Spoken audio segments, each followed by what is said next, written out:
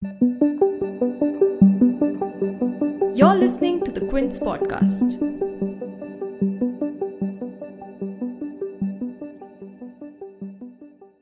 सर्दी खांसी ना मलेरिया हुआ ये Yep, गया that's how यारो. prevalent malaria has been for it to be able to make it to a Bollywood song. But we finally have a breakthrough to prevent this infectious parasitic disease that has caused lakhs and lakhs of deaths worldwide year after year. On 6th October, the World Health Organization recommended the world's first malaria vaccine, Mosquirix, that has been developed by British pharmaceutical GlaxoSmithKline in 1987 for malaria prevention in children living in regions with moderate to high transmission of this disease. Children under 5, it has been found out, are the most susceptible to malaria. In fact, in 2019, they accounted for 67% of all malaria deaths worldwide. And the WHO's recommendation for administering Mosquirix to children is based on the data of an ongoing pilot program that has taken place in Ghana, Kenya and Malawi that has been able to provide more than 2.3 million doses to over 800,000 children since 2019. Now, the efficacy of the vaccine has been proven to be around 40%. So basically, it can prevent 4 out of 10 cases of malaria. And sure, that is not foolproof, but experts have a reason to believe that it's a remarkable success. The pilot drive found out that the vaccine is safe, it's cost effective, it improves health and can save lives with good and equitable coverage that can be assured through routine immunization. And most importantly, this vaccine was found to be able to prevent 3 out of 10 cases of severe malaria. But how does Mosquirix work? Why did it take so long to develop this vaccine, and what will be the impact of this scientific development in developing countries in Africa and also India where malaria infections are prevalent? In this episode, we'll take all our questions on malaria and Mosquirix to Dr. Ambarish Datta, who's researched extensively on malaria and is also the Associate Professor of Epidemiology at the Indian Institute of Public Health in Bhubaneswar. You're tuned in to The Big Story, the podcast where we dissect the headline-making news for you. And I'm your host, Shorburi. It'll be fair to assume that most of us living in India are probably very well aware of malaria because that's how long this infection has been a part of our lives. It's found mention in ancient texts. It's been recorded in history for causing millions of deaths all over the world. But in a contemporary world, we don't hear much about malaria from developed countries. The hotspots are largely found in the humid, swampy Amazonian basin, some parts of the tropical Southeast Asian region as well. But of course, it's the sub-Saharan region that has a disproportionately high number of malaria infections. And although right now it's COVID-19 that is the talk of town, according to WHO data, in 2019, there were an estimated number of 229 million cases of malaria worldwide. And the estimated number of malaria deaths that year stood at over 400,000, a bulk of which were reported from African countries. Now, it's curable when arrested and diagnosed early on. There are also anti-malarial drugs that are used by travelers as preventives very frequently. Insecticides have also been used to suppress its contagion to an extent. But one of the primary reasons for why it hasn't been eradicated yet is because there is no silver bullet against it. As we know, malaria infections spread through bites of infected female Anopheles mosquitoes, and often they have proven to be resistant to insecticides. But perhaps one of the biggest challenges in fighting this ancient infection has been the parasite's ability to evolve in such a manner that a patient can only build up immunity over time through repeated infections. And even that might not be enough to ensure full immunity.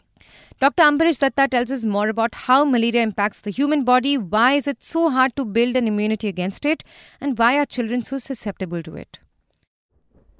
Malaria is a disease which is caused by a parasite which is called Plasmodium, and it has got multiple species, of which the species Falciparum is most common in most parts of the world. And the Plasmodium parasite undergoes a complex life cycle in the mosquito as well as in the human being. It's quite a complex phenomenon.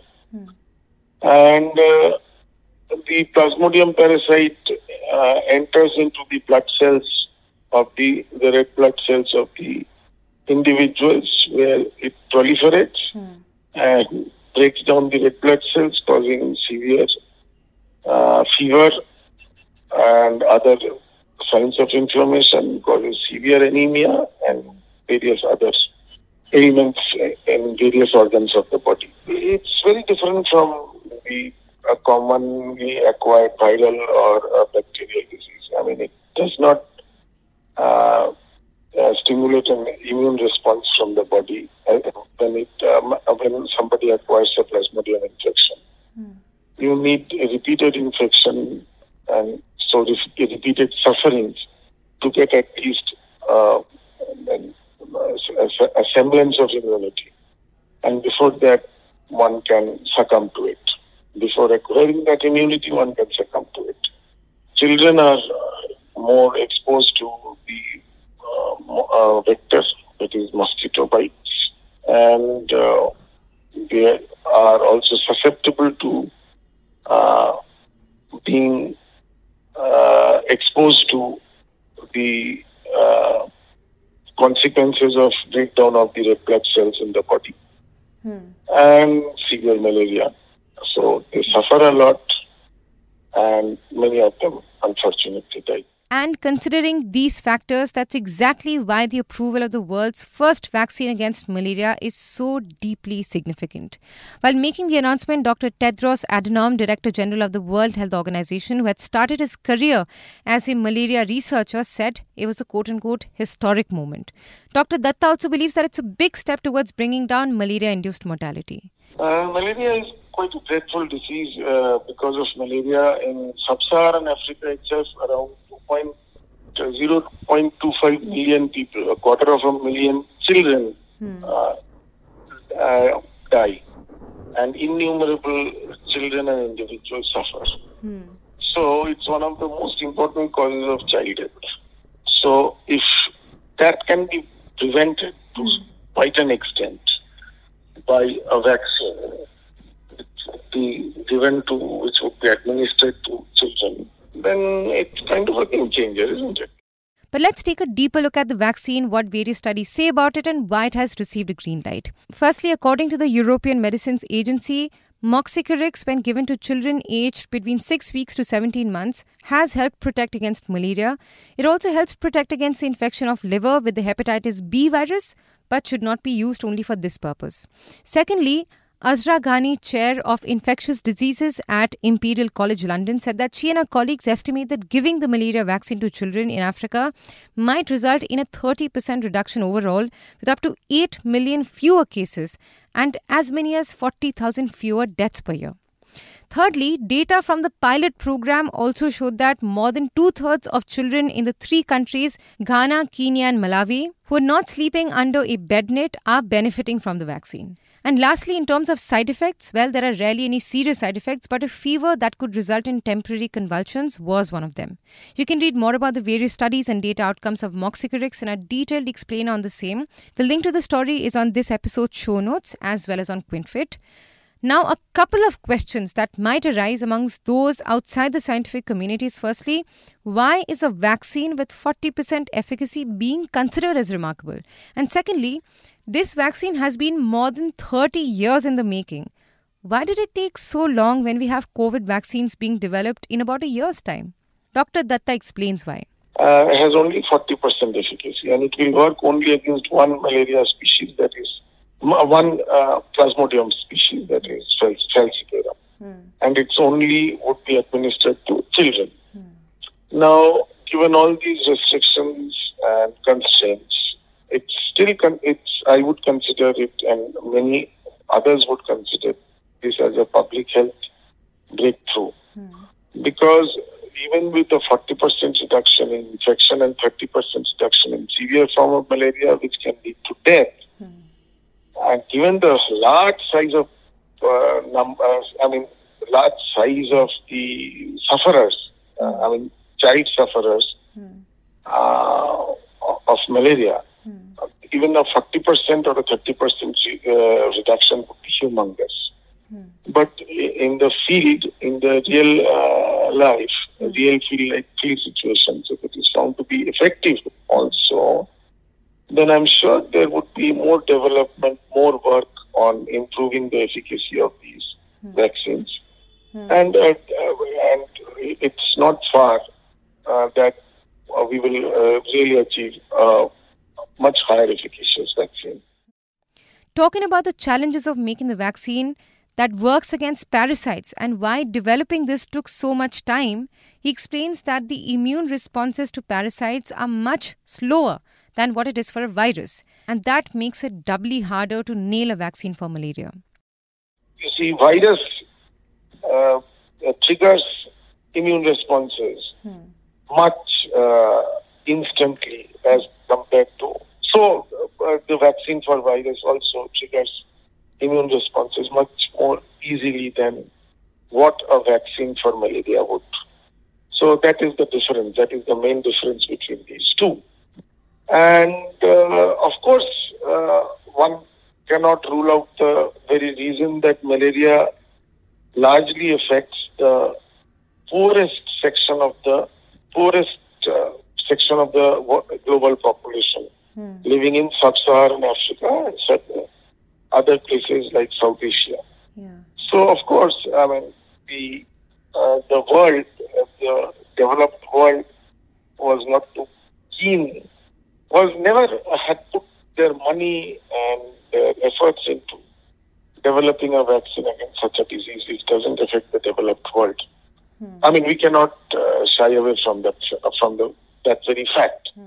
In the context of comprehensive malaria control, the WHO recommended that the vaccine be injected in 4 doses to children from 5 months of age for reduction of malaria disease and burden. The first 3 shots will be given within 1 month of each other, and the 4th is recommended 18 months after the 3rd. And all this is especially a breakthrough for African countries like Tanzania, Burkina Faso, Nigeria, Congo, etc. that were home to 94% of malaria cases and deaths in 2019. Now, coming to India, we don't usually find too many reports on malaria infections in the country. Previously, the World Health Organization had also noted that the country had made a remarkable decline in malaria cases, but there are still enough cases to run up to millions. According to WHO, in 2019, India had an estimated 5.6 cases of malaria compared to about 20 million cases in 2020. So how big is this vaccine development for us in India? Yeah, you don't hear about a lot of malaria in India, again, because it affects the most impoverished parts of India, the states like Jharkhand, Odisha, Chhattisgarh. The media has to share some of the blame for not reporting about malaria as they would for other diseases. You know, even like a disease like dengue, because it affects Delhi. And because malaria is confined to the most impoverished parts of the country, and also northeast part of India is also quite, I would say, there's a heavy burden of this disease. Yeah, in India, this vaccine, I mean, WHO is not supposed to use this vaccine in India, because in India, the falciparum malaria is not the only malarial species that is prevalent. There are other species which are like vivax. Mainly vivax, other than falciparum, which is quite prevalent. So that is why this vaccine, and as I told you, this vaccine only works against falciparum malaria. So currently, there is no suggestion that it would be used in India. As Dr. Datta pointed out, this new vaccine cannot provide immunity against all the existing types of malaria. It may not even be effective against the varieties prevalent in India. But if this is a start, can we expect a malaria-free future? Of course we should. But at the same time, the ongoing anti-malaria activities should be carried out with the same intensity or with heightened intensity, which includes anti-vector measures like use of insecticide-treated bed nets and indoor residual spraying and early detection and complete treatment of malaria cases. If you like listening to this episode, please subscribe to the Big Story playlist for episodic updates. We're live on Apple, Google Podcast, Spotify, JioSaavn, and most of the other popular podcast streaming platforms. For other podcasts, please log on to the Quint website and check out the podcast section. For any feedback, shoot an email to podcasts@thequint.com.